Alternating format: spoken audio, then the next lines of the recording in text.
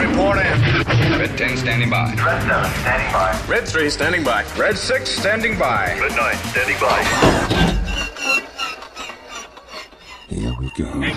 You're listening to We Talk Clones,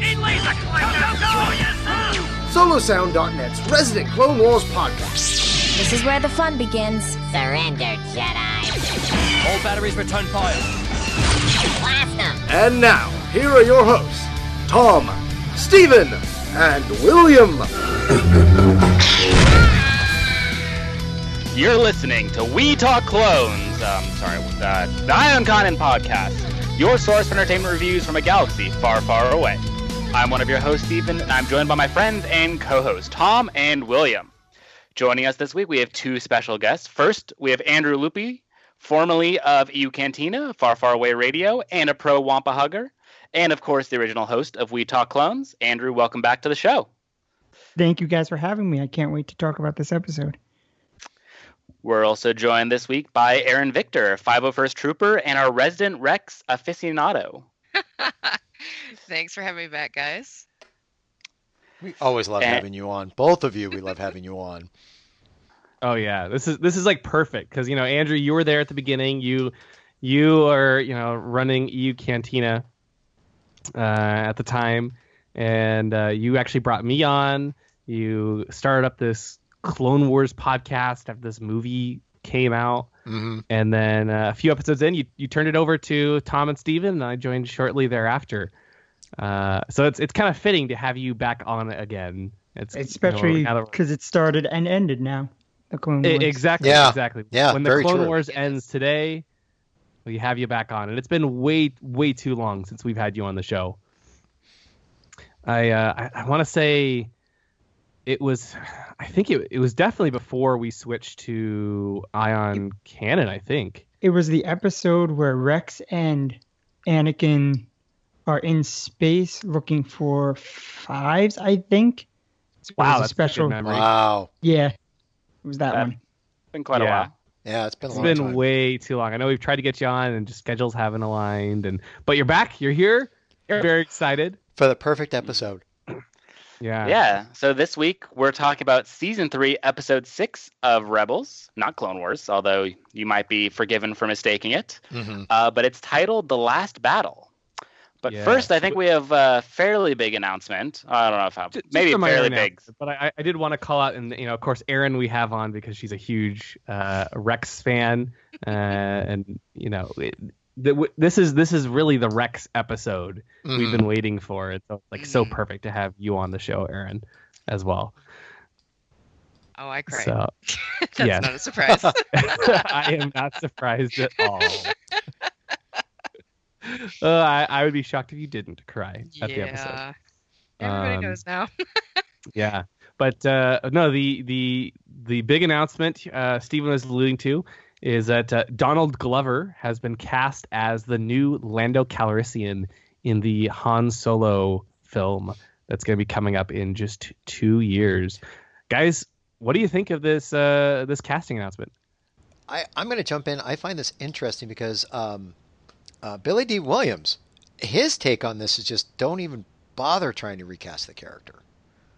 If I remember that correctly, it was like, what, just let Lando Calrissian be Lando Calrissian. I mean, you have to have someone playing Lando. Yeah, but especially, I think basically for his take is just like why even have the character in the movie.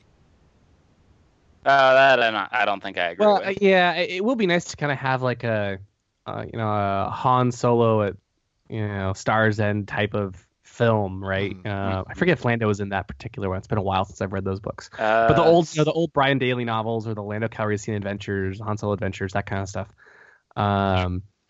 It'll be fun, I think. Now, there's a bigger question around when you bring in a new actor to play someone. I mean, this is not the first time we've seen this happen, right? Mon Mothma has been played by a different character. Anakin has been played by a different character, by a different actor or actress. Anakin has been played by a different actor in all three of the the 3 prequels plus the Clone Wars. The big difference there is that like you're jumping a large amount of time between Jake Lloyd and Hayden Christensen or a little bit of Matt Lanter in between. And so you can, in my mind, you can imagine, oh yeah, of course Jake Lloyd would turn into Hayden Christensen, who would turn into Sebastian Shaw, right? You can kind of trick yourself into thinking that, or Ewan McGregor will turn into Alec Guinness, and you can kind of pretend. So I want to throw this to you, Andrew. What do you think of? I mean, we don't really know when exactly this film is set, so it's hard to see how the character ages. But I suspect, based on the age of the actors, it probably won't be too far before A New Hope. How do you feel about having a new actor in the role of not just Han Solo, but with Alden Ehrenreich, but now Lando Calrissian as well? Well, I think the hardest part about it for Star Wars fans is that we just saw Lando as Billy D in Rebels, which is probably very close to when this movie will probably take place. Very true. So it's going to be hard to, differentiate those two in your minds. But if they do it well, and I've only seen Donald Glover in actually animated form because he voices Miles Morales in another Disney XD show, Ultimate Spider-Man, and he does a fantastic job there. But I've never seen him live action. I'm not opposed to the idea of recasting it because it's obviously worked in the past, and both of these guys are going to have to fill out their own shoes. They can't be Billy D or Harrison Ford. They're going to have to make the character their own. So I'm not opposed to it. I'm actually happy that it's happening because we're going to finally get probably a version of this story that The Empire Strikes Back alluded to with what Han and Lando talk about at the beginning, without hopefully going too far into it, because you want some of that ambiguity still left for that story. You don't want to see Han lose the Falcon to Lando? If we do, I don't want to... Sorry, Lando lose the Falcon to Han. If we see that, we shouldn't also have to see him meeting Chewie and him... It shouldn't be all of the stuff we've come to, thanks to Legends, realize about that era of Han. It should be focus on one of them and do that well, and not do, because there's a lot of story for Han in that era, whether it be the Imperial Academy adventures or meeting Chewie or swindling Lando out of the Falcon. There's a lot of stuff I think fans, even subconsciously, already know about that era, so they have to be careful in how they retell it. Yeah. I just think the interesting thing for me is, and I believe I've said it when it came to Boba Fett, in some cases, do we really need to know some of the backstory? Is it best just to let it sit and be unsaid and let the audience just accept it for what it is and come up with their own kind of backstory, just to keep the mystery there? Because if you keep explaining everything, then I am afraid the character, it's cool you're rounding out the character, but you're losing some of the mystery of the character because everything now is out in the open. Yeah, that's a good point. You don't want to give away you don't want to tell too much. You want to leave some mystery. Yep. I mean, personally, I think I'm actually less nervous about Donald Glover playing Lando than I am about Alden Ehrenreich playing Han, only because in my mind, Han is a way bigger character. Yeah, Lando has there's a lot, people love Lando, and I like Lando a lot. Nothing against Lando, but there's a lot more pressure, I think, around being Han Solo than Lando. And they got a new actress to play Mon Mothma, right? And it's pretty close to her, her appearance in Return of the Jedi. She looks great, totally matches it. I don't mind at all. I'm more the same way with Lando, right? As long as Lando looks and feels like Lando, I'm not super worried. With a character like Han Solo, though, it's just it's hard to replace Han Solo, and so that's why I'm more. He's a much more iconic character. There's a lot more nuance to the performance. Exactly. Big shoes to fill. Yeah, and now, Aaron, I'm actually curious your perspective. Donald Glover is much more. He does a lot of comedy, and lately the Lando character has become almost like a caricature of himself. I know some people have said that online, with Billy D kind of playing up the fact that he's Lando. You kind of see his it gets almost a little bit more over the top every time. Where do you think Donald Glover is going to play this? Is he going to try to match like current Billy D or original trilogy? I don't know. I'm I'm really kind of reserving judgment as much as I can. Especially with all the stuff that's coming out, just one after the other. Episode 7, then Rogue One, then Episode 8, then I'm trying not to oversaturate myself, which I know is a really weird concept because we've had such a huge deficit for so long, and then now there's all this stuff, and I'm just like, nope. I'm going to take it in very small doses and try to just enjoy it when it comes out. I don't want to go in with a preconceived notion of what this movie is going to be. So I'm really trying to keep an open mind. I'm not sure what kind of plotline they're going to go with as far as the Han Solo story. I mean, like you guys were saying, there's a lot of material that they could pull from. So, what is his story going to be? I'm kind of hoping they'll keep it a really good balance between a seriousness that we saw in Empire, and then the kind of the lighthearted funniness that we see in Rebels. I think a mix of the two is probably going to be the best, and then seeing the two of them play off each other, how much fun that's going to be. That it ought to be interesting, but I'm trying not to demand one or the other too much, if that makes sense. Mm-hmm. Yeah. No, it makes sense. Definitely. I'm trying to be very level-headed about it and not just fangirl all over the place and get crazy ideas and then get disappointed. So Right. Yeah. Well, I mean, he's very talented as an actor. And I've definitely seen more of him than I have Alden Ehrenreich. I haven't seen anything of that Alden has done. Right. So I think he's a great choice and probably the best person to play Lando. But we'll see. It's always hard when you're recasting classic characters, although again less it's not as big of a deal as Han. I'm okay with it. Less skeptical, I guess. Cool. Yeah. With that, we've got I'm sure there's gonna be a lot more news coming up, but that's the big one for this week. As we get closer to Rogue One, there's gonna be more and more announcements. Oh, I'm sure it's gonna be a ton. Oh yeah, but for now, let's get some nostalgia. How about Tom? Yeah, I can give take us this the one. episode rundown. I can take this one week. because it deals with clones, and remember, Andrew and I and Steven, we had the start of We Talk Clones. So guess what? We're going to be talking tonight about Rebels Season 3, Episode 6, The Last Battle, written by Brett Freeman. Wait a minute. Where have I heard that name before? The Clone Wars? And directed by Bosco Ning. So the synopsis for the episode is, Ezra, Kanan, Zeb, and Chopper are captured by a unit of old battle droids determined to fight one last battle to end the Clone Wars during a salvage mission. Well, it's the salvage mission that Ezra, Kanan, Zeb, and Chopper were on, and they went to this planet that actually had these old battle droids.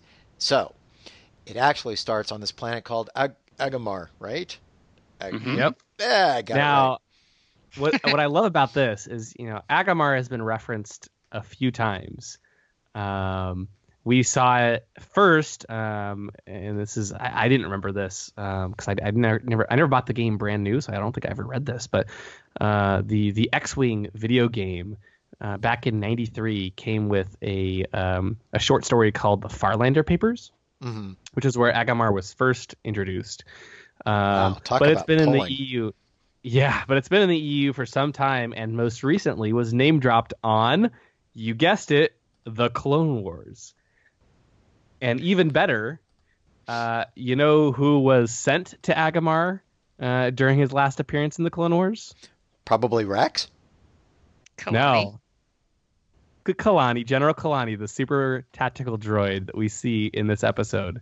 So he's been on there all of these years waiting, and it's really cool that we see these orders given to him by Count Dooku in the Onderon arc. Again, another reference to that Onderon. That arc had so much of an impact on the show with Saw Gerrera and everything.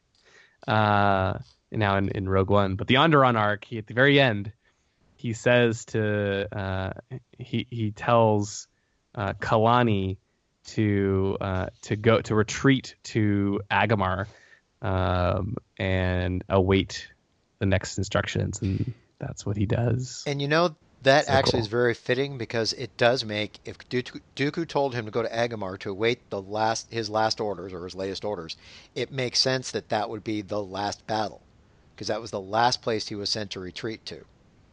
Yeah. So it's so cool. I mean, clearly something happened on Agamar since then, right? Because when the episode starts, we see a crashed Confederate transport cruiser, one of those circular ships that like split in the middle, with like a connector between the two hemispheres. It was kind of like a Death Star split in half, is how I remember it. Yeah, exactly. Yeah. We've seen those before, but there's one of those that's crashed on the planet, which looks really cool. And so it's, right at the bat, it's a great visual, and even though it's the first time we've ever seen it in the planet in any visual medium. Yeah. And the one thing I really love about this, and there are some really good one-liners in this episode, but the first one I really love. Okay, so Ghost heads down on the planet. You've got everybody getting off. Hera's sitting there saying, looks at Kanan and says, you sure you don't need any help? And Kanan's line was the best. I'm sure everything will go horribly wrong. Just the way he says it, too. He wasn't wrong. No, he wasn't. Okay, not to make it sound bad, he wasn't blind to the fact something was going to go horribly wrong. Because it always does. Yeah. He's seeing a lot better since Malachar, huh? Oh. That's low. Although he has been, I don't know, a lot more deep with his teaching since then. Yeah. Even to, like, not even just Ezra, just things he says offhand to Rex and Hera and stuff like that. He actually started out as one of my least favorite characters, but has quickly grown to probably my favorite in this series because of his growth. Yeah. Wow. Tell us more. I'm curious, especially because we haven't had you on ever for Rebels. That's true. I like the idea of him being the whole cowboy Jedi, but they never really played that up. That was a nice thing to say in the marketing stuff, but they never really, did anything with that. But I remember that, noticing it. Wasn't saying yeehaw enough or something. I don't even know what to expect from that line. It did sound cool, but what can you expect from it? But I don't know.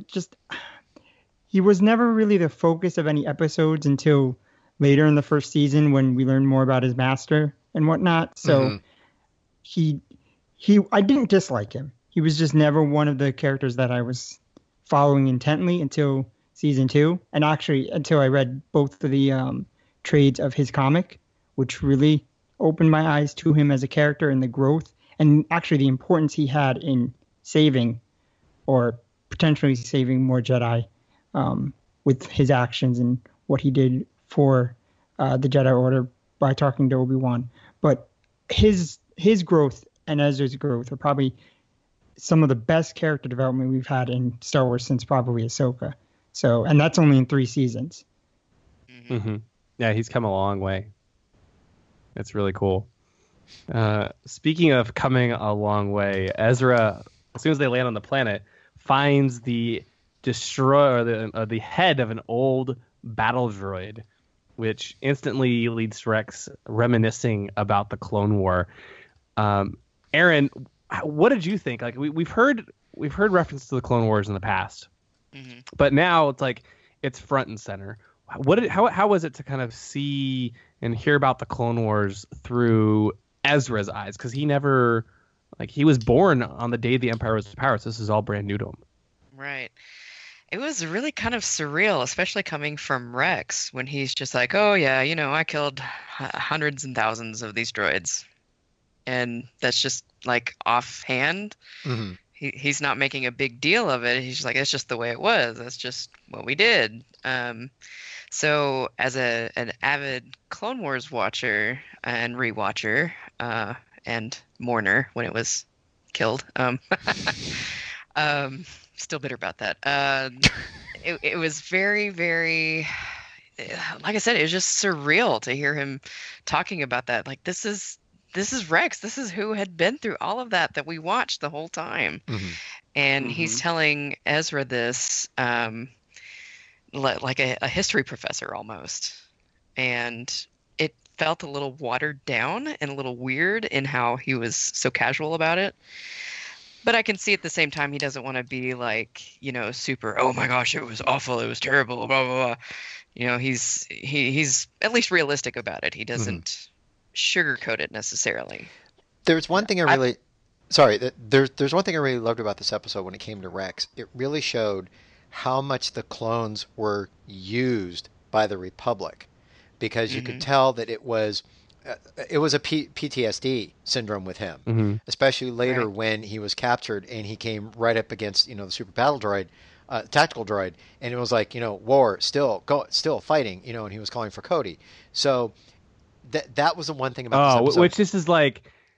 Which is so heartbreaking in some ways when he's waking up and he just shouts Cody, and it's actually Kanan calling his name, but he thinks that it's so great, and it's actually Kanan calming him down, because Rex is almost like ready to just because of his kind of with the ears ringing and everything, So it was heartbreaking to see Rex in that situation.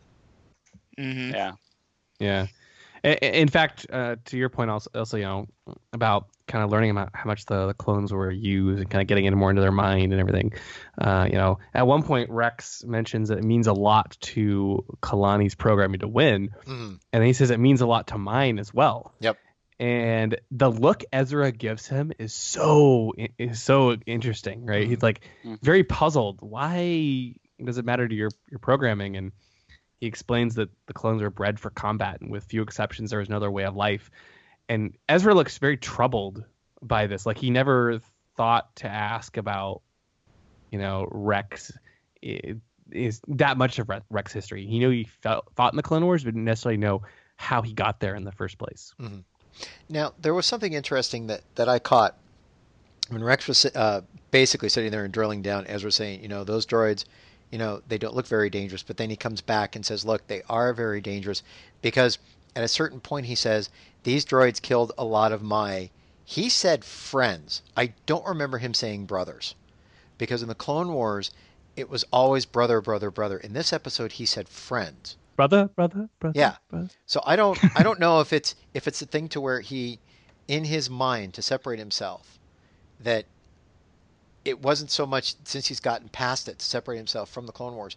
Friends is a way of him to cope with the loss, because if you look at it from a clone point of view, a droid being destroyed, they can be replaced. It's just basically a machine. Yes, a clone can be replaced, but at a certain point, they're still clones. They're still, if you look at it this way, humans.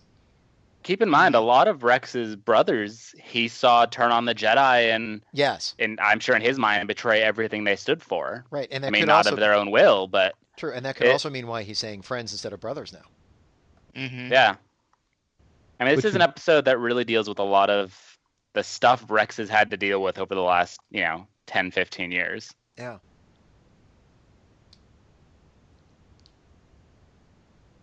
Very interesting episode.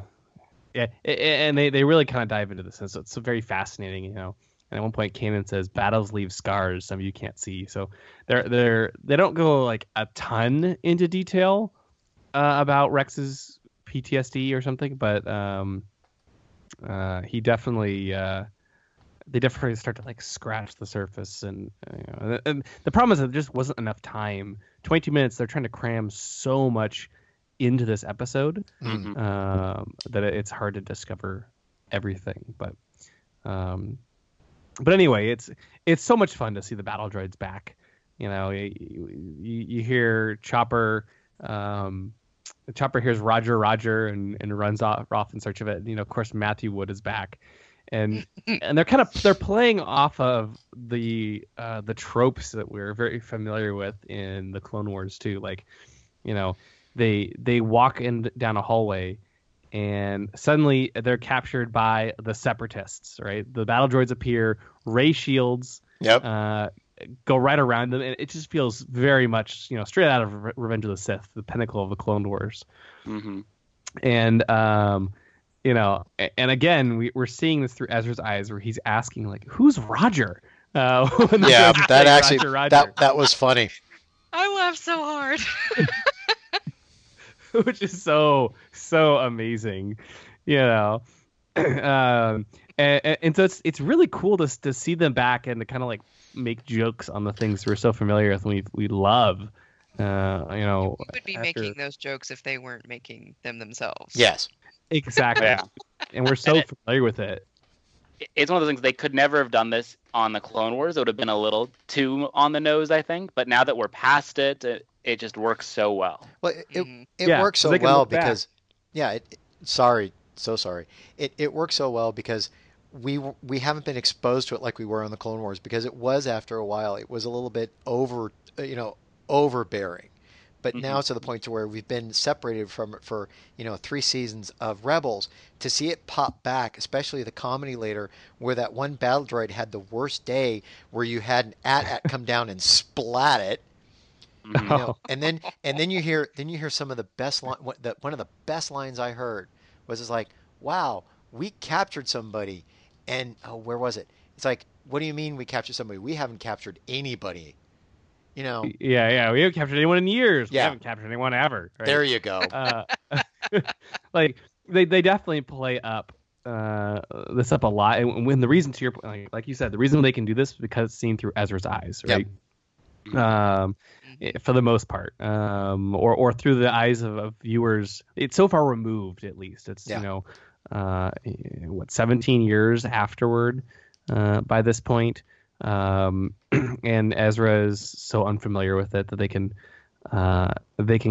make these jokes, and it's totally fine, and it doesn't feel out of place, right? Well, and I think the other thing that helps is this is a writer and a director who have been working on the Clone Wars for a long time. You remember the first episode or the first season of Clone Wars, there was a lot of really corny dialogue.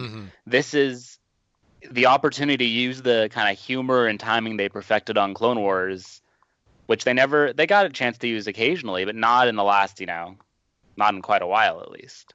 Yeah. No, that's totally right. And,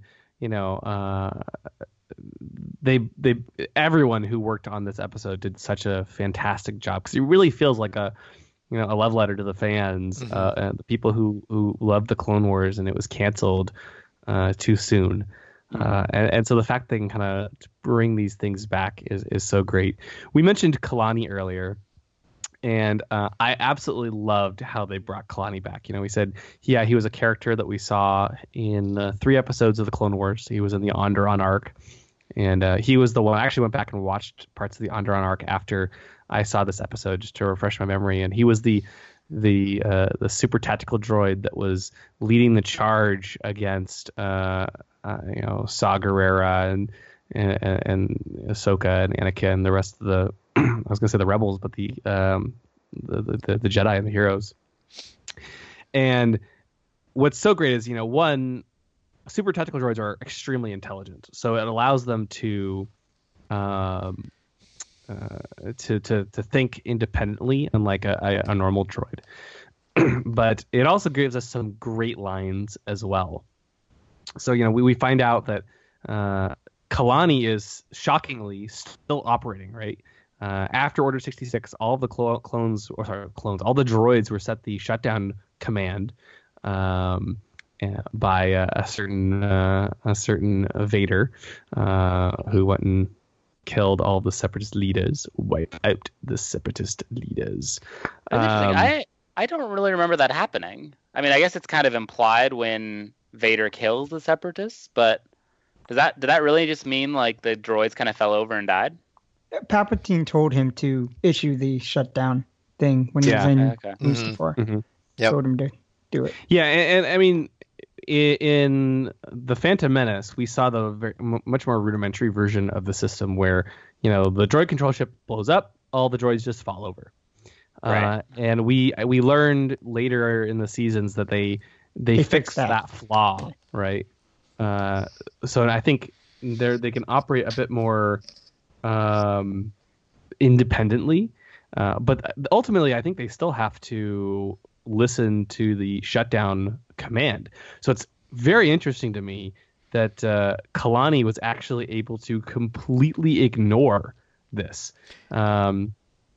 He said, near the end of the war, the Separatist droids significantly outnumbered Republic units. Mm-hmm. By my calculations, the probability of being defeated was only 23.6%. Yep.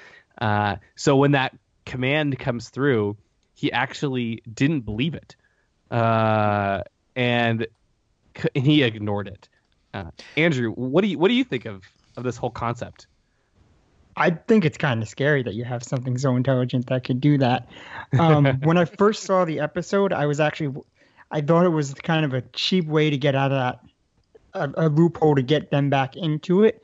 But then later in the episodes, the stormtroopers do mention that they would think that these battle droids would be powered down by now and such. And Ezra figures out that they're malfunctioning, that they're not working correctly. So obviously they aren't, 100%, and time has hurt even Kalani. So that I can get over that. It actually reminded me of, I think it was right after Revenge of the Sith, when Star Wars Galaxies was still a thing. They put battle droids in that, and they had them go up against original trilogy era stormtroopers and stuff like that while you were playing.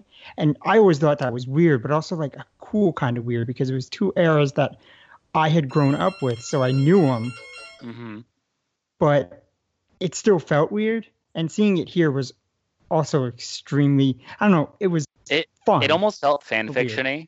It did. Mm-hmm. That's a good way to put, which is why it felt like a video game, which is why it works in Galaxies, but it also worked here. It felt like a toy thing. Is what it felt like. I think what also made it work here was when the battle between the super battle droids, when Rex took the helmet, threw it at the shield, disabled it because it was overheating. So, and I think even Kalani mentioned that his forces for over time were technically deteriorating. Yeah. Mm-hmm. Yes. Yeah. He did. And then the other thing when it comes to Kalani, do you think at this point, when it comes to that character, do you think he became, because he was able to outsmart, outthink, do you think he became sentient? Oh, you're getting into a very... I don't know if Star Wars would ever do that. But that level. But if you look at it by what happened, that he was able to go against his programming, thinking it was a trick. Huh. So this is something Star Wars has always kind of avoided is the droid rights or droid sentience. Like, I don't think people would doubt that R2 and C-3PO are kind of special, but the question is how special? Yeah. And it's one of those, they've avoided it thus far. I'm actually kind of glad. It always felt kind of like a lazy trope of sorts to kind of, I don't know. It was never a Star Wars theme to me. So I'm glad they've largely avoided kind of playing with it. Okay. It was always too hard science fiction for me too. I was fine with seeing him again, even if I was like, at first, mostly because of the era, it threw me back. But seeing it again was, he explained it well enough that I wrapped my mind around it, and seeing his outcome is very interesting for what they're trying to do with, growing a bigger rebellion and whatnot. So ultimately it was fine to see him. And I can see how, from the perspective of a super tactical droid, he received one signal and only one signal, I'm presuming, that said shut down, the war is over. Lord Sidious promised them peace. They received the shutdown command, and as he said, he had calculated the probability of the Republic winning, and it was only 23.6%, less than a 25% chance of defeat when it comes to the Clone Wars. And so getting a surrender signal like that, I can see how they might think, oh well, this is less sentience, but more, hey, this is the high performing droid, tactical droid that's able to realized, wait a minute, there's no way this computes, right? And unless I get some other confirmation, I'm just going to keep operating as this because this must be a trick, right? Because you have to imagine, like, I'm sure someone somewhere during the Clone Wars tried to, or would have tried to fake the signal to shut down the droids, because that's probably the easiest way, right? If you just send a fake surrender command, hey, you won without any bloodshed. And so I can imagine there being programming to try to maybe get around that. And not the average battle droid wouldn't have that, but a super tactical droid, Yeah. I could see, It's within the realm of possibility. Yeah, I see that as I agree. Yeah. But this sets up a very cool war game scenario, because Kalani decided, it's important to his programming to win the Clone War. And so he sets up a war game where he pits the Rex and the Jedi, and thankfully they had a Jedi and a Padawan there. He pits them against his battle droids, which is such a cool concept. Well, and poor especially Zeb is taken captive. Yeah. Yes, because the Lasat were not involved in the Clone Wars. So I love how true to the Clone Wars he is. Right, we didn't see the Lasat in the Clone Wars, so of course, Zeb, you can't participate, which is such a cool idea. And my favorite line, probably of the whole, out of the whole episode, is the fact that Kalani notes that Jedi Rescue is a recurring scenario based on the 132 battles he's reviewed, which is very cool when you think about it, because you know how many episodes of the Clone Wars there were? Probably 132 battles. 132. Okay. And so this is a direct reference to the Clone Wars here. And the fact that, like, if he had watched all the episodes of the Clone Wars, he would have reviewed all the battles and come up with the probability of Jedi Rescue. It's very clever. It's a nice touch for the big Rebels and Clone Wars fans out there, which is so great. And that actually came straight from Dave Filoni himself. I love it. Aaron, what did you think of this whole War Games setup? I thought it was really kind of I don't know. It was fun in a way, but then it also was very strange in how it pitted Kanan and Rex against Ezra, because Ezra kind of treated it like, hey, this is going to be fun. I'm going to get to see what these guys have actually been through, and I'll see how I measure up to them. And he's not necessarily taking it seriously. And obviously that gets to them. That gets to Rex at least. I actually really like this, because to me it made a lot of sense. Ezra is growing up as part of the rebellion, something that's fighting a guerrilla war where independence, I think, is a lot more valued, because you're often kind of on your own. But when you're fighting as part of an army, that doesn't really cut it. Like, you have people who are, you make very precise plans, and if you don't carry those out, things go very awry. And I loved watching Ezra try and operate as he's been trained to, essentially, up until this point, and realize that that's not how they did it in the olden days. It's two very different styles of war. Yeah. When you pit up against, the way they had him go up against waves is that's a, stand out in the field, like British versus any other country they were going against. And then Ezra and Kanan and Rex are currently, trying the American Revolution style of jumping out of, anywhere and ambushing them. So it's two very different styles of war. And when you have to switch like that, I think to Ezra, it probably felt more like a game, because he's not used to that. It's different for him.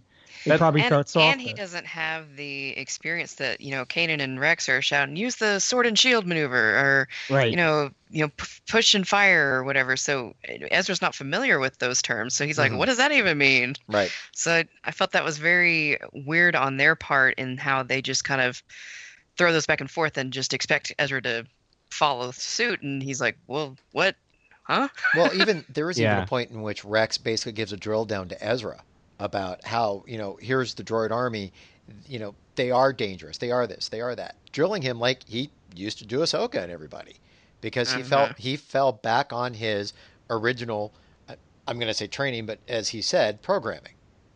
Uh-huh. I like how Kanan then talked to Ezra as well and was like, you just have to let him deal with this, and you're not wrong. It's just you have to let him I think that it was growth for all three characters, in my opinion. Yes. There. We saw Kanan become a better teacher and able to listen to both sides. Ezra was learning what the past could teach him, and Rex was finally letting go. So it was great to see that. And Ezra even comes to that realization that, Kanan says Rex needs to finish the battle his way. Mm-hmm. And Ezra notes, like, just like that droid. And he kind of realizes, wow, they have gone through this programming. And I think you're totally right. Ezra didn't grow up. He didn't live through the Clone Wars.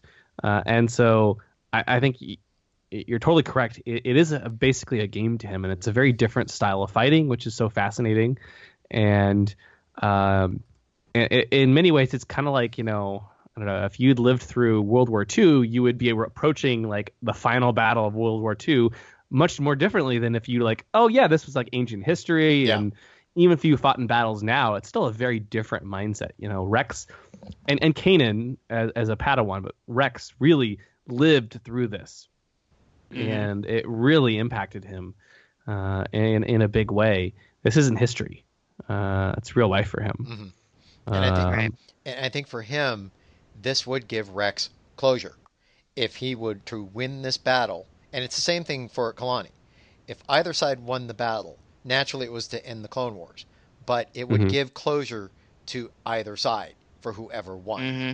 That was the main thing for this. Yeah. Yep. So it was nice. And I mean, it even gave the battle droids some closure because, they initiate battle plan Zeta. And the droids are like, finally! Yeah. Which it makes me wonder, like, have they exhausted all the other battle plans Alpha through, Yankee? Because they're on battle plan Zeta now. But the question is, if they went through all the battle plans, who were they fighting? I mean, it seemed like I'm sure it was like a interior war games where they're kind of fighting each other. Oh yeah, good point. Yeah, that's a good point. To keep themselves in good shape and fighting style. Yeah. One of my favorite things about this episode, also, I mean, there's so many good things, but it's the subtle touches that Kevin Kiner did with the score.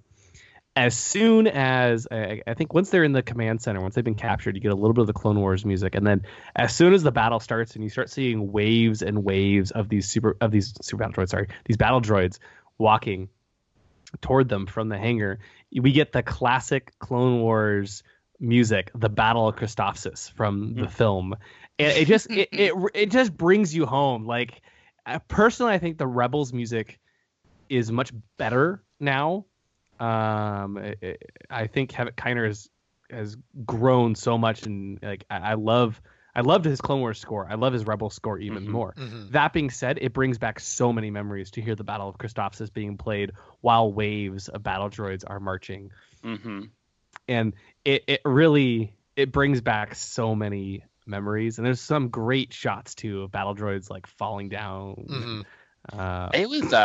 They were beautiful, actually. Yeah. It was a brutal way. Like, I don't think we've seen the battle droids blown up and burnt to a crisp and then fall onto the side. There's one shot where there's one like crumpled on the ground. There's a giant blaster hole through the middle of him, and that was the main part of the frame. And then you see the other battle droids kind of walking away. You're like, whoa. Mm-hmm. That was. The cinematography in this episode was definitely a love song to the Clone Wars. Yeah. But and actually, fun fact, this episode has a updated battle droid model. I mean, obviously, it's a new show. They probably can't just use the exact same asset they did in the Clone Wars in most cases. But according to the episode guide, they actually note that Lucasfilm Animation wanted to update the model of the battle droid during the Clone Wars, but they actually never got the chance to do that. So it's fitting that they finally, in the last battle, got to go back and update the model of the droid to make it look more like its counterpart from the films, which is also really cool. Yeah. Even Lucasfilm Animation got their closure in many ways, which is very nice. Which is cool how they do that. But, out of all the characters we've discussed, because it's great to talk about, Kanan, Ezra, Zeb, we're forgetting one character that also came on this party, and that's Chopper. Oh, Chopper. Yeah, Chopper was here, wasn't he? People keep forgetting that Chopper was there, too, because it's funny that yes, he was the first one to hear the Roger Rogers. He also kind of darted, saw everything going on, but he actually is the one that finds something to help them get off the planet later. And he ends up finding, I think it was 3 shelf. How's it pronounced? And I don't have my glasses on. I think it's Sheathipede. Okay, yeah. Class transport shuttles. Yeah. It's a crazy name. Yeah, I know. And like I said, I don't have my glasses on, so it was very hard to read a computer screen. It took me a while to look up the name of the ship because it's right on the tip of my tongue, but I can't remember what it is. And Sheathipede, it's crazy. Yeah. So I spent a while looking it up. Finally found the name. I'm sorry. And then this morning, I look at the episode guide once the episode guide was posted, and there it is right there. I'm like, well, that could have saved me some time, but yeah, yeah. But Chopper has to play his part. He finds this shuttle. In fact, like I said, he found 3 of them. And this is what I love. He plugs into the socket. The thing doesn't work. And what does he do? Like every good mechanic, bangs the thing. Bangs on it. Yeah, bangs on it. Uh-huh. And it works. Magical solution. Absolutely. So he's sending a distress signal, and here's the thing to where you're having this really great love letter to the Clone Wars, and who ends up really blowing the party? The Empire. The Empire comes in, because here you have Chopper sends his distress signal, and we find Hera and Sabine. They are fleeing from an Imperial convoy or an Imperial battle fleet. Oh. Yeah, I mean, there's at least 3 Star Destroyers there. Something like good that. sized. Yeah, good sized. Just a few. Yeah, Governor Price was involved too, because I guess Hera was barely escaped with, I guess, fuel for the fleet, and it just so happened that Governor Price and Agent Kallus was there too. They intercepted the signal. So guess who's going to Agamar as well? The Empire. Yeah. I did find it interesting that Kallus, he didn't really seem to do much in this episode in terms of helping the rebels, because we know he's Fulcrum, or we believe he's Fulcrum, right? He clearly helped. Well, now, what could he have done in this case, though? I mean, probably not. Yeah, but probably not. But the other thing on that respect, could this have been honestly just a one-time shot? Just because of honor between Zeb and I'm going to throw this bone to you. Oh, so you're saying maybe he's not? Well, I think he is, only because that's when they decoded the transmission. They pitched it up, and it was Kallus's voice. Right.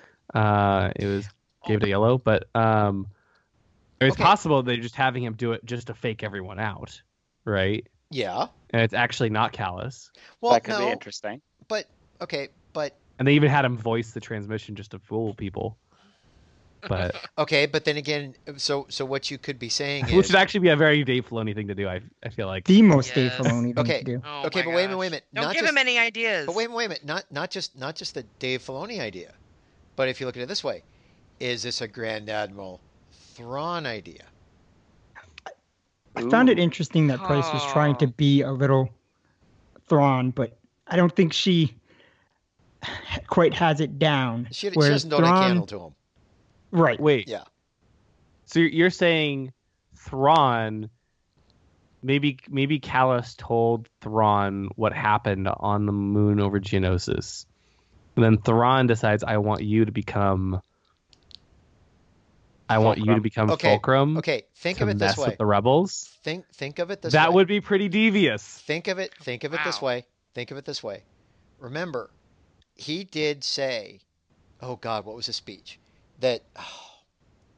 Okay, as devious as it sounds, the way I'm just now saying this, it makes sense that if this is all a Thrawn plot, I can see it to where he's going to destroy the rebellion from within and tear them apart piece by piece. And the best way to do it is if Callus throws them the bone with these 3 rebel pilots. That's one. And that is basically using Zeb against the rebellion. And in this last episode, he was basically playing Hera against the rebellion. Mm-hmm. Do you see kind of like a screwy Wow. pattern going on right now? Yeah. I that's a very I can't rule it interesting out. theory. Because don't you think that would be a very Thrawn thing to do? If he's studying them, if he's conducting an experiment, which you saw that happen in the last episode, it was an experiment. Yep. Devious. Wow. I mean, I don't know. I surprised Ugh. myself right now. Honestly, I love the idea of it. I like to think that Callus is a good guy, but maybe it's just all part of a big plot. I love that concept. If it isn't true, then you should help the writers. Next time. You should be in the writers' room. No. I don't know any writers. Honestly, I really don't. So anyway. Well, there's always next time. yeah. I'll. But Anyway. Next time we'll Yeah. charge for our services. exactly. I'm just a fan, guys. But you know, as you noted earlier, Rex and Kanan split up from Ezra, which, as Kalani notes, they do 76% of the time. Again, I love how he just throws out these Yeah. like, oh yeah, they do this 76% of the time. Mhm. And then Chopper, who was looking at the Shitha Speed ship, Sheathapede. You know what? Just say the shuttle. it is Just a- say the 3 Say shuttles. that 10 times fast. Yeah. It's the Separatist shuttle. There you go.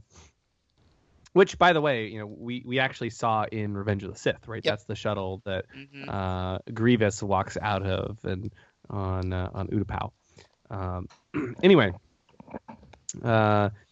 so they split up, and Ezra gets delayed by Chopper, and that results in them actually being shot. I think Rex is actually shot twice by clone troopers. At one point, he gets shot and falls down, and for a brief second, you think, "Oh no, is this the end of Rex?" Thankfully, that was not the case. And Of course, Aaron, it's I not have the to end. think you loved. I have to imagine that you loved the explanation for what happened here. Generation 1 armor, yeah. Yeah. Yeah, Which generation. I have a weird. I don't know. That felt a little strange to me because he's technically wearing his Phase 2 chest I was- plate. I was wondering. And Come up? You know It's, what? that's Particulars, that's not particulars. Generation 1. So Aaron, and you might correct me if I'm wrong, because I could be completely off base here, but maybe within Generation 1, there's multiple phases. So there's the first generation of armor, which had multiple phases, and the second generation of armor is like what the stormtroopers would wear. Oh, okay. Well, that would make sense, I suppose. So Phase 2 is actually part of Generation 1. Generation 1, yeah. And I wonder if well, because I mean, he took a blast from a droid sniper in that episode in Clone Wars, The Deserter, Mhm. Uh-huh. and that went like straight through his armor. It went through his shoulder pauldron and his chest armor. So, I wonder if it has to do with the fact that the battle droids are like, their energy's depleted, their batteries are kind of low, so maybe their blaster bolts aren't as potent as they could be. I don't know. Could be. But I mean, even then, I love the we see so much in Rebels, right? The heroes are taking fire, and they often, or not always, but the side characters would die, but for the most part, the heroes could take some blaster fire and be just fine. Mm-hmm. Versus in Rebels now, the good guys shoot at the stormtroopers and take them out pretty quickly. Yep. And even in the original trilogy, and so I love the fact that they actually addressed it in this episode and said, yeah, the old clone trooper armor was so much better than the new one, which was a nice explanation. Well, if you think about it, the Clone makes Wars sense. would have depleted the galaxy of its resources. So And the Empire's cheap. Yeah. Yeah, I think that's the bigger thing. And does not care Yeah. about their troops, Ridley. At all. They, Just they, hiding had, out they had to spend their credits on something else much larger. like a statue of the Emperor. Well, I was Or going Death bigger Star. than that, but you know. The Death Star? Yeah, A there you go. giant death weapon. So yeah, I did think that was interesting. Generation 1 armor. Yep. Always holds up. Yep. Great. And I especially liked when he throws his bucket at the droideka, and it Did he say I'm surprised that worked? that actually Yeah. worked. Yes. Yeah. Okay. Yeah, All he right, did. I like that because it's as if he and his friends have tried that before. It didn't work. I and know, this time that's- That actually worked. It was like a That's- last-ditch effort, and Well, I think it was Wait, in this that, case. that did it? What the heck? But I think it was in this case. I think even Kanan mentioned it. It's because they overheated. Yeah, it's Right, not functioning. right. Yeah, it's so it supposed to malfunctioned. tip you off And- that. And naturally, because the droids are so old, that something like that could possibly happen. And you know what? It actually makes that believable that throwing his helmet at the droideka would actually have worked. Yeah, and of course, what does he say immediately afterward, Tom? Oh, geez. Did you have to quiz me right now? I was on such a He roll. says what you love to say.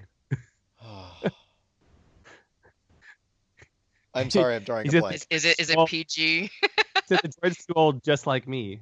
Oh, Oh. gee. That's right. Yeah, that's right. I'm the old fart. You're always saying that on the I show, know. so I figured I- you would appreciate Yeah. Rex's his line. Yeah, well, honestly, I'm so old that one went right over my head. No, you're not old. You're Thank not you. old. Thank you very much. But Rex, Kanan, and Ezra enter the command station. They made it to the objective and tell Kalani they won. And here's where this surprised me. I missed this on my first viewing, but I noticed it on my second one. Mm-hmm. Ezra actually bats away the blaster before Rex could shoot Kalani, making the shot go awry. And Ezra comes there, he tells them, we didn't win. The droids are so old they malfunctioned. If they didn't, we'd be goners. And of course, Kalani uses that to spin that, of course we would have prevailed. So technically we won. Which Yeah, I don't think not how that's that quite works how that works. at But all. It's not how the Force works. This film gets this great observation. And Ezra says, I'm gonna actually quote him because I think it's so much more interesting to hear it that way. He says, I never really thought about it. I never asked. The Jedi were wiped out, the clones were decommissioned, and the droid army was shut down. The Clone War ended, but why? If none of you won, who did? And it's so. I love that's that. not really accurate, is it? The Republic Which part? won. Okay. No. No. No. The droid army was decommissioned, and yes, the Republic turned into the Empire. Okay, But I would argue that makes it a Republic victory. okay, but wait a minute. If if the droids are basically treated as being shut down, not deactivated, just totally But shut down by the noble agent of the Republic, Jedi, the only loyal Wasn't it declared Jedi. No, Empire but- by then? When he Mhm. when he went to Mustafar, I think Yeah. it was. He had That might declared have it been. in the Senate. But like that. I think the more interesting thing, and I think what we're supposed to take from Episode 3, is that the Republic became the Empire. Right. It is not that the Republic ceased to exist and then, suddenly the Empire appeared. It was that the Republic was corrupted by Palpatine. Yep. Mhm. And that is true. And it became a transition from the Republic to the Empire.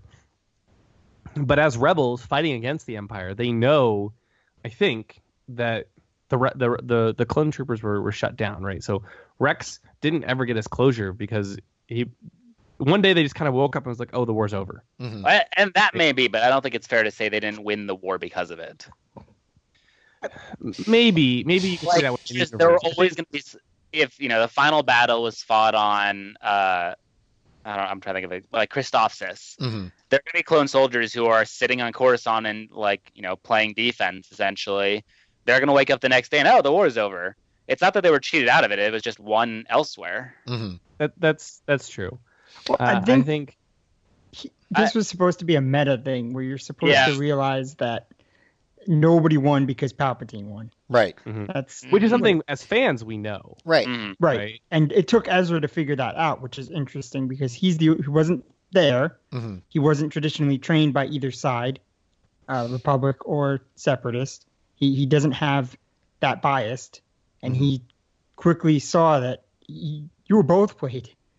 Neither of you got what, because he asked them both, what did you want? And neither of them technically got it. So, Right. The Kalani wanted freedom from the tyranny of the Republic, which is what he said, and he's able to convince him that the Empire has always been his enemy, and that's why they have to fight against the Empire, and he realizes that I guess I was. Well, he uses Steve's logic. He's like, it became that, and thus so I have to fight that. Yeah. And see, that made far more sense to me. I thought it was a much more logical conclusion to make. Yeah, and honestly, I think it's exactly to Andrew's point. The reason they did it is because we've often in fandom talked about how, and this is not an exact. It's not exact because there's a lot of political intricacies involved as well. But in many ways, the Separatists were fighting against the Republic. The Republic all of a sudden overnight became the Empire, and a new group started fighting them, the Rebels. So in many ways, and I also asked many times in the past, especially during the prequels, does that make the Separatists technically the good guys? Some people have asked that in the past, right? You take that talk to the Senate, where it belongs. Now we all know that there were a bunch of bad guys in the Separatists. There were also bad guys in the Republic, as heroes on opening both crawl sides says. Exactly. So neither side was completely evil. In the show, they were portrayed as the bad guys, and in fact, all of Star Wars, they were portrayed as the bad guys. So there's always that interesting discussion of like, well, if the Republic was led by the bad guy, were they technically were the bad guys Separatists all along? Well, it's interesting. It goes back to Onderon too, because they're technically continuing the fight that they were fighting against the Separatists by fighting the Empire. So for them, it's just prolonging more evil. So it really depends upon who you were during that time and who you are now, because you can't. It's not black and white because it's very hard to follow. Even though it seems pretty simple, it's hard to follow who should be fighting whom because ideologies get mixed. Yeah, and I mean the name changes. Some of the people involved at the top changes, but the ultimate head of the Republic and the Empire, same guy, right? Yep. The armor, pretty much the same. The way they recruit is different. There's a lot of a lot of things have changed as well. Most of the good guys are no longer have any involvement in the government, whereas before they were trying to do what they could to save things from the inside. But it's a very interesting thing that we've talked about in the past, and so the fact that they brought this up directly in the show, and Ezra in fact was the one who bring this up, is very fascinating to me. It's very cool. Mm-hmm. Yeah, Tom, did you have some thoughts here? Yeah, I was the only thing I was thinking of is Palpatine was basically I consider this Palpatine was a third party. Palpatine was playing both sides. So technically there really was not going to be a winner on either side. It was always going to be Palpatine was going to be the winner. And from the ashes, and he even said it himself at the end of Revenge of the Sith, a new empire was birthed right there at the end. Yeah. So if you look at it this way, the quote-unquote third party staying within Star Wars lore was the Sith. And it was the Sith that was playing both sides against each other. Because regardless, nobody was meant to win this war. But Palpatine was supposed to take over. And the New Republic went away, the Separatists went away, and he just created his whole new little empire. Done. And that was the third party. Yep. So it's so cool. I'm glad they addressed it in this episode because it's something we've long talked about. And so it's cool to hear them kind of come to that realization in the show as well. And the fact that, this, not only did they come to the realization, but it set up a great moment where, the Empire arrives on Agamar. Oh yeah, that was fun. And Kalani sends out a scouting party to go investigate. And the It sounded stormtroopers more land. like a welcoming party. Yes, it did. That's Yes, it true. did. I mean, that's Welcome to basically what Agamar. it was. Yeah, That is very true. and it set up great comedy. Because he wasn't at war with the Empire, right? It's That's a what he very said. Friendly greeting, and then, and I love the stormtrooper chatters are looking at the battle droids like, these guys are usually facing one battle droid. There's a bunch, and they're kind of like chatting back and forth, and all of a sudden they just open fire on these droids, and they shoot most of them, but one battle droid, B1268, is running around, and I think Andrew or Aaron, somebody mentioned this earlier, but he runs off, and the foot of the AT-AT just comes crashing down and smushes him. As his blaster is going off in all directions, waving wildly, splat. Done. Exactly. Which is a great moment. A fun fact behind the scenes, he was originally going to have a much larger role in the episode. He was going to actually befriend Ezra. They were going to become buddies, and Ezra was going to give him the name Clanky. But this was cut early on in production. I'm Before kinda glad that, for Yeah, so am I. before that, he actually had a different name before Clanky. His name was Roger. But the And that's who Freemaker Roger Adventures, exactly. But the Freemaker Adventures beat Rebels to this with the character Roger, so they changed him to B1268 to reference Stephen Melching's birthday instead. And I'm actually glad they didn't call him Roger, because Ezra has that line, as you just said, Andrew. Yes. Who's Roger? Yeah. And so having a battle droid named Roger in an episode where Ezra says who's Roger would have just been Would have very confused people. confusing, instead of playing on their name or what they say. Yeah. You know what I found interesting about that scene where they greet is that depending upon the age of the stormtroopers, and they're probably slightly older than Ezra, but even if they're in their 20s, they were only children when battle droids were a thing. Yeah. So that's basically like looking at something and knowing what it is, but never having hands-on experience with it. Mm-hmm. So I find that They interesting. probably learned about it from their training, Right. maybe historical information stuff. So they like, is this one of those things I read about somewhere? Yeah. Well, one of the things I That's really kind liked of the is, tone that they took with it. Yep. yeah, I liked how they're the battle droids are sitting there talking to them. They may not be sentient as we were talking about, but they have the ability to speak. And the stormtroopers are just sitting there. They don't ask, what are you doing here? They're talking about it like it's not even there. Like it might as well have been a piece of cardboard on the ground. Yeah, it was like nonchalant. It's like, what do we do? Well, let's just shoot them. We do what we usually do. We shoot them. Yeah. Yeah, You know the which is drill. great. And they're not worried about them at all. And it could be, as you said, they didn't grow up with them. But we also get so many great lines from, even, I don't think we mentioned this earlier, when Ezra volunteers to fight the Clone War because Rex and Kanan don't want to. He says, besides, look at them, and points at the battle droids. How can we lose, right? Which is another great reference to how They're like, hey. Yeah. effective the droids are. And when they finally do convince Kalani to fight on their side, right, because this welcoming party is wiped out, Kalani decides, I'm gonna fight with you against the Empire.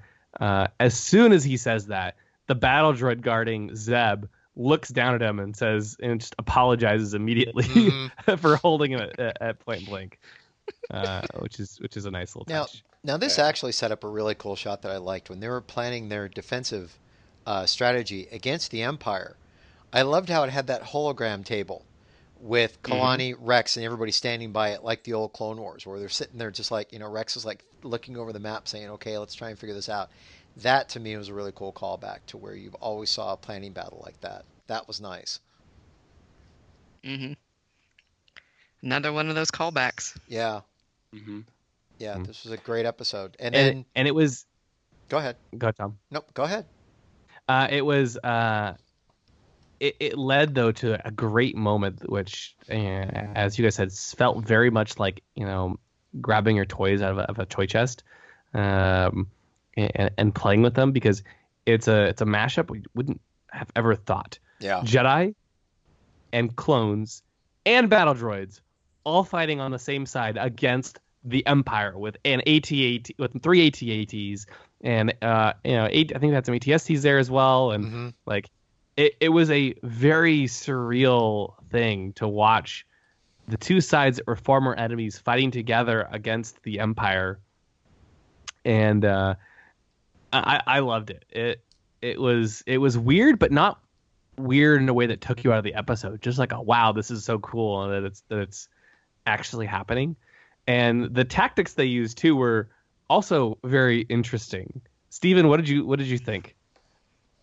I was not a big fan. I take that Really? back. So, it's actually, so when they first described it, they're like, so we'll have the droids shoot, like, throw out the proton bombs, but they're not going to be very accurate, so then we'll have Rex shoot them. And I was like, well, why not just have Rex do it in the first place?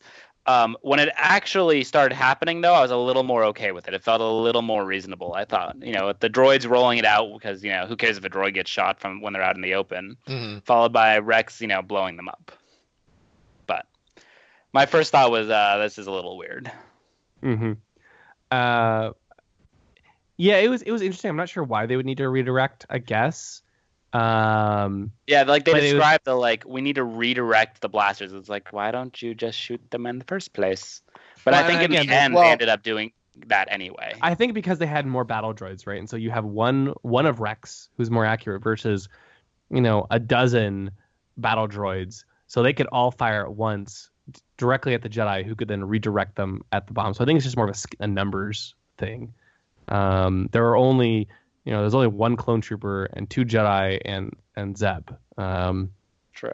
So that's probably the strategy behind it. But it was kind of nice how even Rex acknowledged that. Well, this takes trust to a whole new level, because you're basically letting battle droids fire at you so you can redirect them.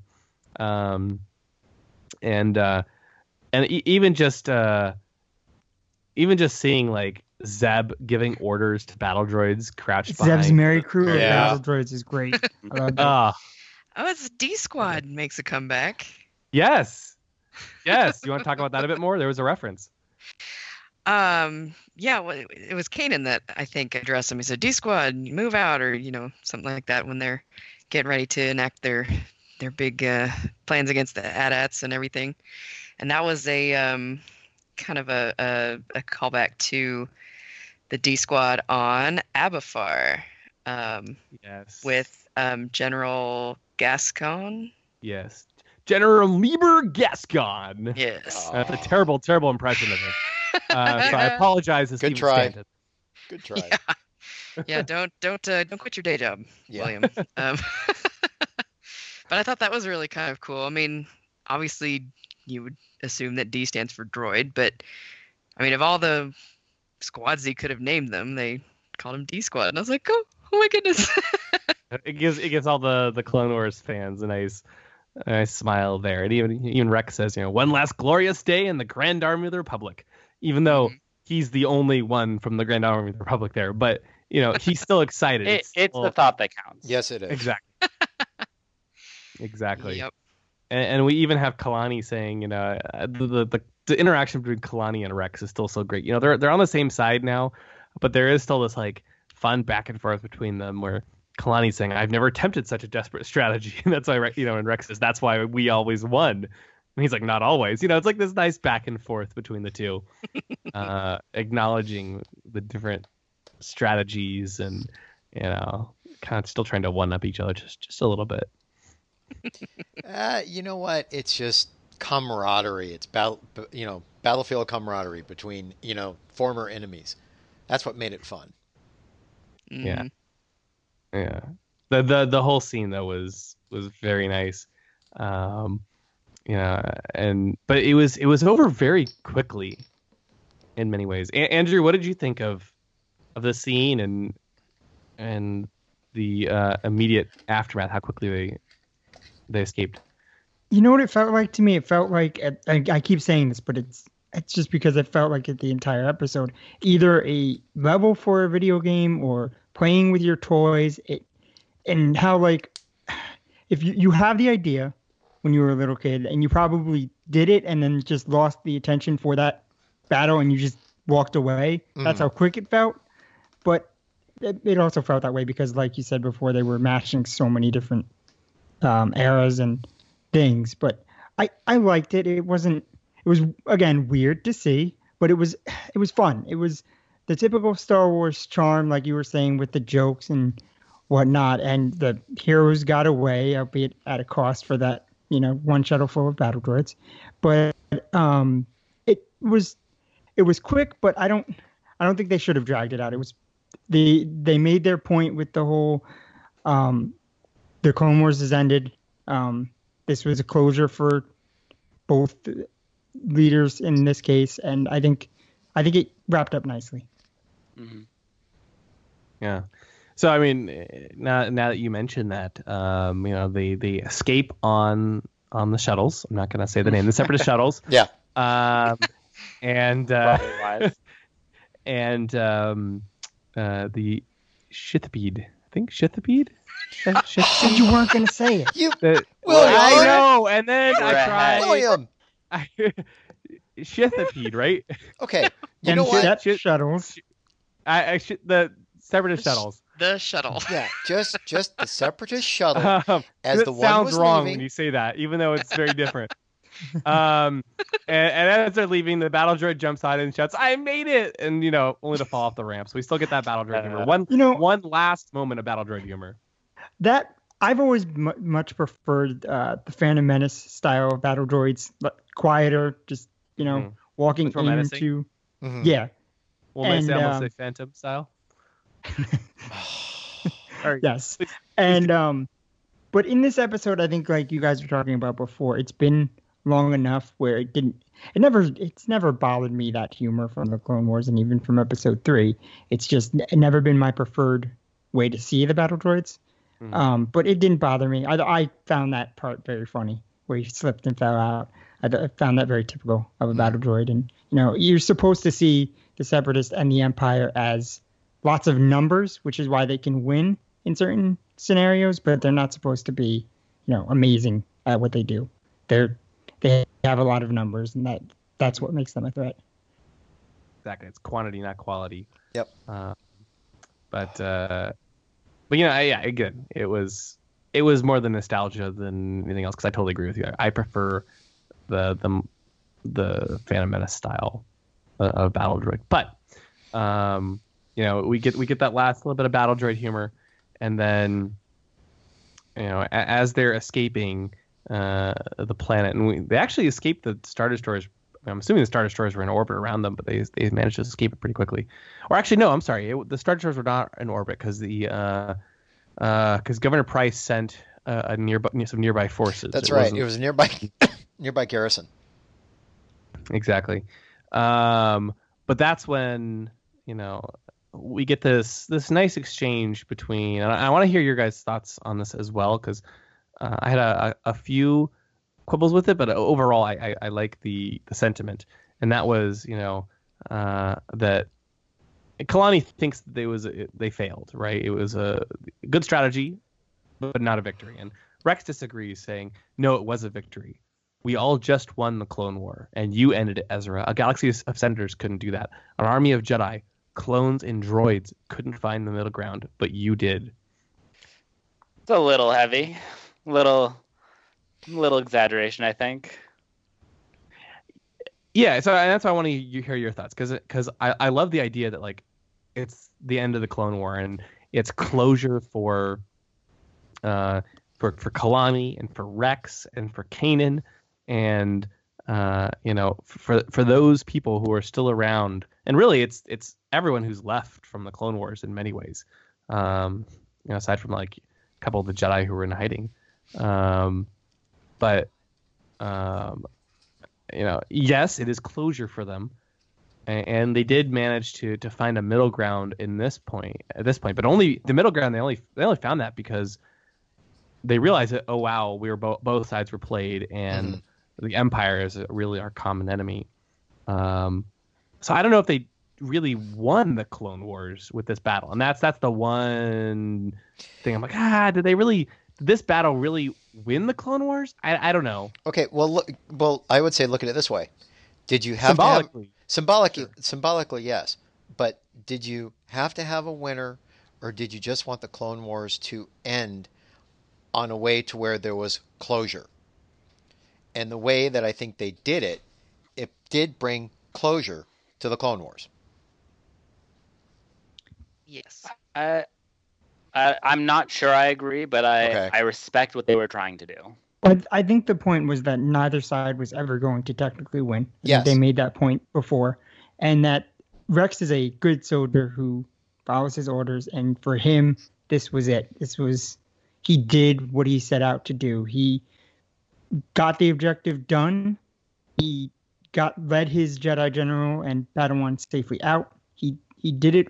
He, in a very, microscopic one mission thing, he did what they were trying to do in the Clone War all along. And for him, that's all that matters. There's two ways to look at it: in galaxy for Rex, and then out of galaxy for all of us, which is obviously a big part of why they did this episode the way they did. And also, to a certain extent, it's the same thing for Kalani too, because yeah. So basically, it was a great way to just almost call the Clone Wars a draw, because there really was never going to be a winner from the Republic or the Separatist side. Because again, you had that third party there that was setting both sides against each other. This was the best way to basically call the Clone Wars. It is over. It ended with a draw. Kalani, Rex, the two of you completed your last mission. Your war is now, that war for you is now over. Mm-hmm. It was a great way to wrap up the whole Clone Wars for me. It really was. I enjoyed it. We also find out that the shuttles they stole are going to become the new Phantom. Well, one of them. Because one of them. Yeah, because Kalani... Which they stole three. Yeah, I loved that little detail right at the end, because the Phantom was destroyed. Right. But it makes no sense to me. The Why? whole point of the Phantom was that it could slot into the Ghost. Oh, it will slot. It will. There's a Lego set that shows that it eventually slots into the back of the Ghost. It better It's going to look weird. It better slot, because I have I have a Ghost without a Phantom. So I will reserve judgment, I think, on that one. It's going to look weird, Steven. Okay. Yeah. It does. But, okay. And now I'm trying to think, maybe Andrew, so I haven't seen the updated Lego. Was it actually not going to say it, Sith or Separatist? William. It was that. Yeah. Sith, I don't think the same thing, right? I don't think the set has been released, or if it has, it was relatively recently, which is why people knew this was eventually going to happen. Them getting a new one. I had noticed that it was a Separatist shuttle. Yeah, there you go. Set. So, and Kanan, I think Kanan even says it. We got you a new. Yeah. He did. Yeah, he turns. He basically says Sabine, "Get ready for a paint job." Set. Yeah. They just didn't dock it into it at that. Exactly. So, yes, I didn't remember seeing. I knew that there was a Lego set. I had heard of something about a new Phantom, but I didn't remember seeing what it looked like. But it was a nice surprise, I think, to get the Sheathipede class transport shuttle. It's like a sheath, like you sheath your weapon and a centipede combined. You know what? Sure. Would you I like love to the prequels, but the weakness is definitely the naming and the memorability of their stuff. Yeah. Yeah, it's less memorable. I think us big Star Wars fans, we recognize the Sheathipede class transport shuttle. But sorry, William. I didn't catch the name. What was it again? Sheathipede. Even Peel is getting tired of hearing this. Sheathipede. It's not working. It's not working. Oh my goodness. So the final touch for the episode. Hold on. There's one more thing though, which I also like. Before we get into that, which is my favorite part. They try to get Kalani to join the rebels, but he said no. He does not want to join them because they have less than a 1% chance of staging a successful rebellion against the Empire, which I liked how he noted. Mm-hmm. So he's just going to go off on his own and do his own thing. What do you guys think he's gonna go do? Advise the Hutts? Join Black Sun? Will we see him again in Rebels? It's a very interesting question. Hmm. I expect we will. That seemed too deliberate, I think, for him to not show up again. But he's what else is he gonna do? That he was just programmed for battle. He's Hondo! Start a band. Hondo! And Oh my! he's gonna give Hondo one of the Sheathipede class transport shuttles, and they're gonna fly around the galaxy together with him. Because Hondo keeps losing his ships. He lost that Exactly. Slave one. He lost the one from his previous episode. It's no good with ships. But I think he still has the Imperial shuttle, doesn't he? He's the worst pirate I've ever heard of. But you have heard of him. jeez. He's like Jack Sparrow. He's going to help Hondo find those riches untold. That's what he's going to go do. There we That go. sort of thing. Yeah. I mean, so Henry Gilroy thinks he has a theory. He thinks that Kalani will join the Rebels later, but He only should after know. the Death Star. You would think he would know, but I don't know if he's He actually did. telling us. Yeah, he probably. But that makes sense. I don't- 'Cause it's the destruction of the Death Star is the big thing. It's kind of the turning point. Andrew, Well, you had a thought? I don't know how I feel about that. I get the idea of the Death Star's destruction being kind of like how in the American Revolution the French had to see us win in order for them to help. So he obviously wants to see that that the rebellion can do something because he, as you said, he calculated it and he was like, nope. But he's been convinced before. Right. So I don't think that's a problem. But I don't have a problem with it. But I just think that if he was to be brought back in any significant role, it would probably have to be in an animated form. Unless K2SO does really well in Rogue One, where like people really gravitate towards that kind of a not human, but it has a personality, so they're okay with it kind of a character. Because you have to figure he'd be a big part of the rebellion if they tap into him because he's so smart. So Right. you'd have to see him somewhere. So I guess we'll see what happens. But it was fitting that Ezra ended the conversation with Kalani by saluting him and saying "Roger, Roger," which was kind of nice. And Rex says, "Well, if you think that was bad, let me tell you about the Battle of Geonosis." And that's how the episode ends with what I think. And Steven, I want to I'll let you talk about. Is my favorite part of the episode. Really? I think it was a fitting end. Let's put it that way. It was a fitting end. But so the episode ends with the Rebels logo, kind of. It was a very Clone Wars-esque logo with the Clone Wars theme and, flair, and it was a very nice homage to Clone Wars, but it also really hurt too, because that was a long, I don't know. There were a lot of feels tied up in that. Yeah, seeing, as you said, the Rebels. When I first saw it, I was like, oh, that's odd.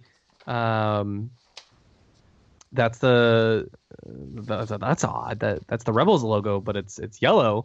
They changed the logo color at times, but oh, wait a minute, that's the Rebels logo styled like the Clone Wars. Like Clone Wars. And then all of a sudden it hit me. Oh wait, that's not the Rebels theme music. That's the Clone Wars theme with the Clone Wars music that we always heard over the credits. And it was one of those things that I just heard so much. I was so used to it that I didn't even almost think twice about it until I saw the logo and was like, that looks off. And then all of a sudden it hit me. It's the music from the Clone Wars, from the previous series. I just loved how they ended it with that. Yeah. It was so fitting. And yes, it definitely was kind of sad because, we all missed the Clone Wars and it ended too soon. But it also was like the perfect way to kind of close things out in an episode that was very much a tribute to that show. Mm-hmm. What did you guys think of it? Oh, I cried. You know what? I completely missed the music. I will be honest about that.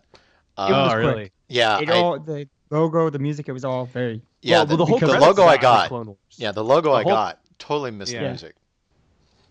The entire credits was all Clone Wars music, and Yeah, I heard the music immediately and was like, oh my gosh. Yeah. You know who really liked it? Because I was watching it with my brother, and he's watched the Clone Wars. He got it. So I know it works if he that's good. understood. Well, and I mean, how old is he? Because he grew up with 7. the Clone Wars, right? He did, yeah, he did. So Wow. He Yeah, if he's he 7, got- he definitely grew Yeah, up with the Clone yeah. Wars. Yeah, right. So yeah, from the very beginning. Wow.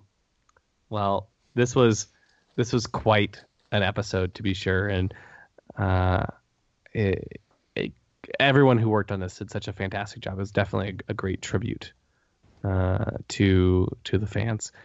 With that, shall we get into our ratings for the episode? Yep. I think so. Steven, why don't you go first? Ooh. This is really tough. So this was, it was a really good episode. I don't know. I'm trying to I'm having trouble putting it into words. They took a lot of the kind of classic elements of a Clone Wars episode and made it work in Rebels, and they made it work really well. From the battle droids to just about everything. There were a few moments where I was like, huh?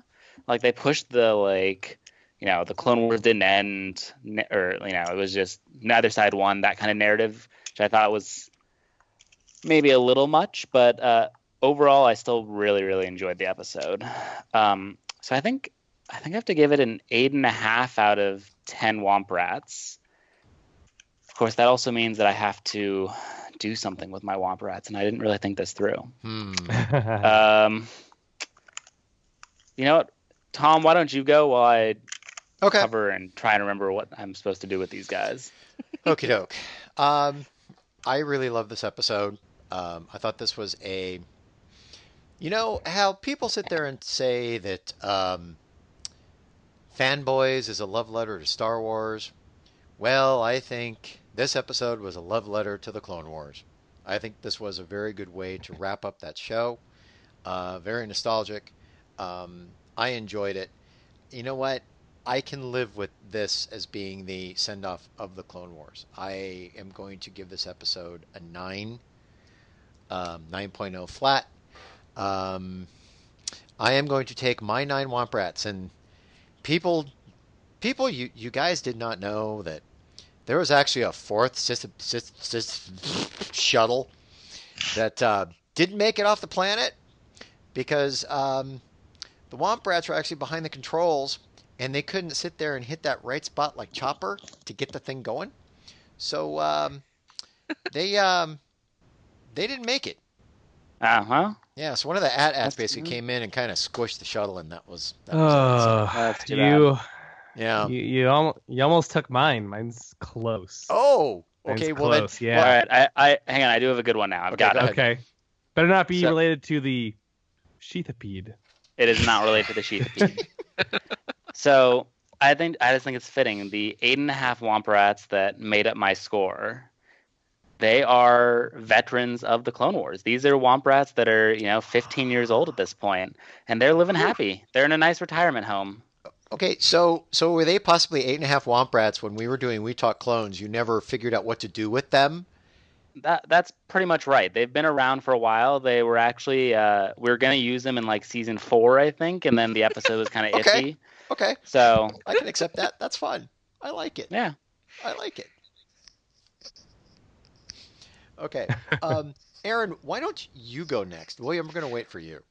Oh goodness, why don't I go next? Well, clearly this is going to be one of my favorites, as it prominently features Rex. But I like how they brought a lot of complexity to him and to his experiences, and how he related that to Ezra, and the closure of the Clone Wars that he never got.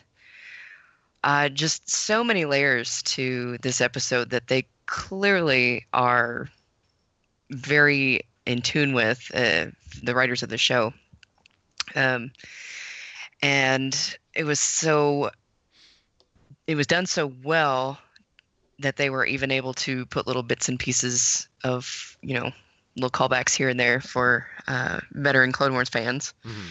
So I loved the whole thing. It was so much fun. Even though a little heavy-handed at the end with you ended the Clone Wars, but definitely one of my top favorites. I would say I'm gonna give it a solid 9.5 because I see this going or having further repercussions throughout the show, and in helping the rebels establish why they're fighting the Empire and how their history, how Kanan and Rex's history can help them move forward in the rest of this fight against the Empire. So 9.5 Womp Rats, and they actually stowed away aboard one of the AT-ATs, and they made it back to Callus's ship, and now they're eavesdropping in his office and trying to figure out if he's Fulcrum or not. Interesting. I thought for a minute I've sent them on a spy mission for me. Okay. For a minute there, I thought you were going to say, and Callus is their new owner because they're inside a habit trail and they're running around inside his office. Nope. They're spying on him. Okay. Andrew, you want to go next? Sure. I also really, really enjoyed this episode. I love the fact that it felt like it could have been taken out of a role-playing game or fan fiction, as Steven said earlier. It was fun. It was charming. It brought back for an entire generation a era that was loved.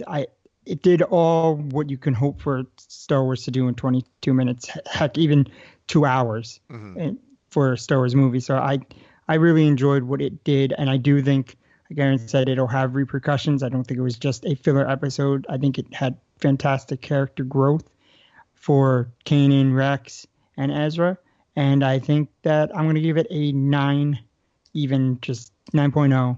And my Womp Rats fought in a big old battle on Dantooine against big predators, but they've learned to let go, and all of them are now safe. Very cool. Yay! All right, William. Yay. Well, again, wow, what can I say that hasn't already been said? Great episode, so much nostalgia. The episode was, if you've never seen the Clone Wars before, you could enjoy this episode. But if you have seen the Clone Wars and you were a fan of the Clone Wars, it just means so much. And all the little touches, you could tell just how much care went into creating this episode, from the writing to the animation to the designs, to the music. Everything was just so perfect. And so I think purely for the nostalgia factor, I'm going to go with Aaron and also give it a 9.5. And it was just really, really well made. And for us fans, that's, it was a nice tribute for everyone who worked on the Clone Wars and everyone who enjoyed it. So my 9.5 Womp Rats were initially going to pilot the Sheathipede class transport shuttle. Notice you have to take the dramatic pause before Sheathipede. But Sheathipede. Ooba. Sheathipede. Sheathipede. What is going on?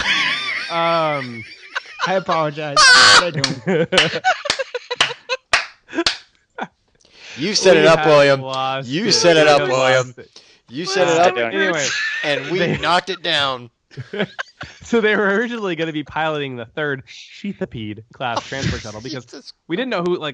There was Kalani, there was the Rebels, and 2 of the ships. What happened to the third one? It was going to be piloted by those Womp Rats. But unfortunately, Tom, yours was very similar. So I'm going to take a different tactic, and there were still a bunch of Imperial forces left on Agamar. And so the 9.5 Womp Rats were actually left behind by the Rebels to fight the Imperials. And so they're going up against the AT-ATs and the Stormtroopers and kind of defending Agamar, and it's the last battle of the Clone Wars. Ezra and Rex and Kalani, they thought they ended it. No. The Womp Rats are fighting the real last battle of the Clone Wars. You know, now that you bring that up... Sheathipede. No. Now that you bring it up... Sheathipede. Ooh, bah. Anyway, now that you bring it up, since you've now put closure on the Womp Rats fighting the last battle on Agamar, should we retire the Womp Rat rating scale? Because technically... No. Wait, we can't do that. Wait. Let me say my piece. Because we have been torturing these Womp Rats for how many years now? How many episodes? Through We Talk Clones, through the Ion Cannon podcast. Don't you think that they deserve, that they're not going to win? They're being played by both sides? You know what? So, Tom, I'll accept dropping the Womp Rats if we replace them with Sheathipedes. How many? You know what? I take that back. That's what I thought. Keep it going, man. Wise choice, Tom. No problem. And I think with that, we have... If you want us to replace the Womp Rats with something else, send us an email. Or if you don't want us, send us a message. Post it tweet on us Facebook. At Ion Cannon Cast. Post it below on Facebook. Yeah. Either way. Because we have a little bit of a break. Yeah, we do. We do. Because coming up on We Talk Clones, Ion Cannon, is Season 3, Episode 7, Imperial Super Commandos. Yeah, having lost contact with the Protectors of Conquered Dawn, Sabine, Ezra, and their captured leader, Fen Rao, investigate, but find the base has been taken over by Imperial Mandalorians. Imperial Mandalorians. What do you guys think of that?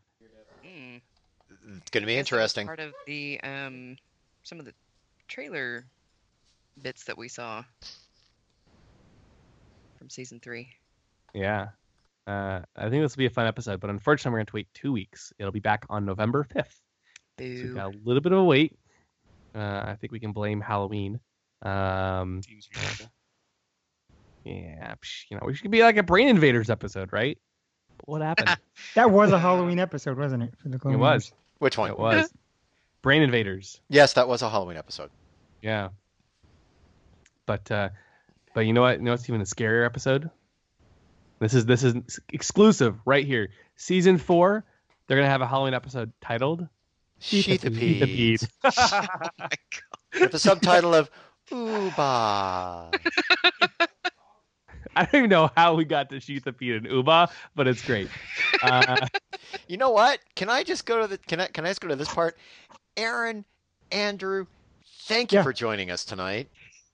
Thank you for having us. Absolutely. This was so fun. I always love coming on here, and especially offering my clone expertise. Always a pleasure. Is there anything either of you would like to plug? Aaron, you want to go first? Support your local 501st. They're always around doing hospital visits, cancer research walks, even your local conventions. So hug a stormtrooper. They need it. Does the 501st accept dogs? Because my dog's name's Sabine. No joke. I don't think so. I think the only acceptable cat is Hux's Millicent. Okay. I almost bought her the Sabine mask yesterday at Target. My wife looked at me and said, "No." I'm like, okay. That was probably wise, Tom. Yeah, I thought I'd try. She's actually sitting here in the background squeaking if you hear anything. That's not a Womp Rat, by the way. No, it's a Sheathipede. Oh, Andrew, please. Yeah. Anything you would like to plug so we can get out of this? Just that you can follow me on Twitter. It's aloopy15, and more bad jokes and Star Wars discussion can be had there. So okay, that's it. Cool. Yes, thank you both as always. Thank you on the show, Andrew. We got to have you back on again. Yes, we do. Sooner than I don't know how many years it's been, but it's been way too long. So we're gonna have you back on the show. Yep, I'd love to be. You're always welcome. Aaron, thank you as always. First appearance of of season 3, I believe. Uh-huh. So we'll have you back on as well. Yep. Always, well, as long as my schedules align. Mine is currently in flux, so I was able to come on for this one, so I was super excited. Oh, I'm so glad. So glad. Well, thanks. And we'll be back in 2 weeks with our review of Imperial Super Commandos. Thank you for listening to the Ion Cannon Podcast, your source for entertainment reviews from a galaxy far, far away, including Rebels, the sequel trilogy, spin-off films, and more. If you like what you hear, please rate us in your favorite podcast client. Your review will help the show grow within the Star Wars fan community. Visit our website, ioncanoncast.com, or follow us on Facebook and Twitter. You can also get in touch with us by emailing contact@ioncanoncast.com. The Ion Cannon Podcast is not associated with Lucasfilm, the Walt Disney Company, or any of their respective trademark or copyright holders. Any and all opinions expressed on this show are that of the hosts. This podcast is a production by fans for fans and is copyright 2016.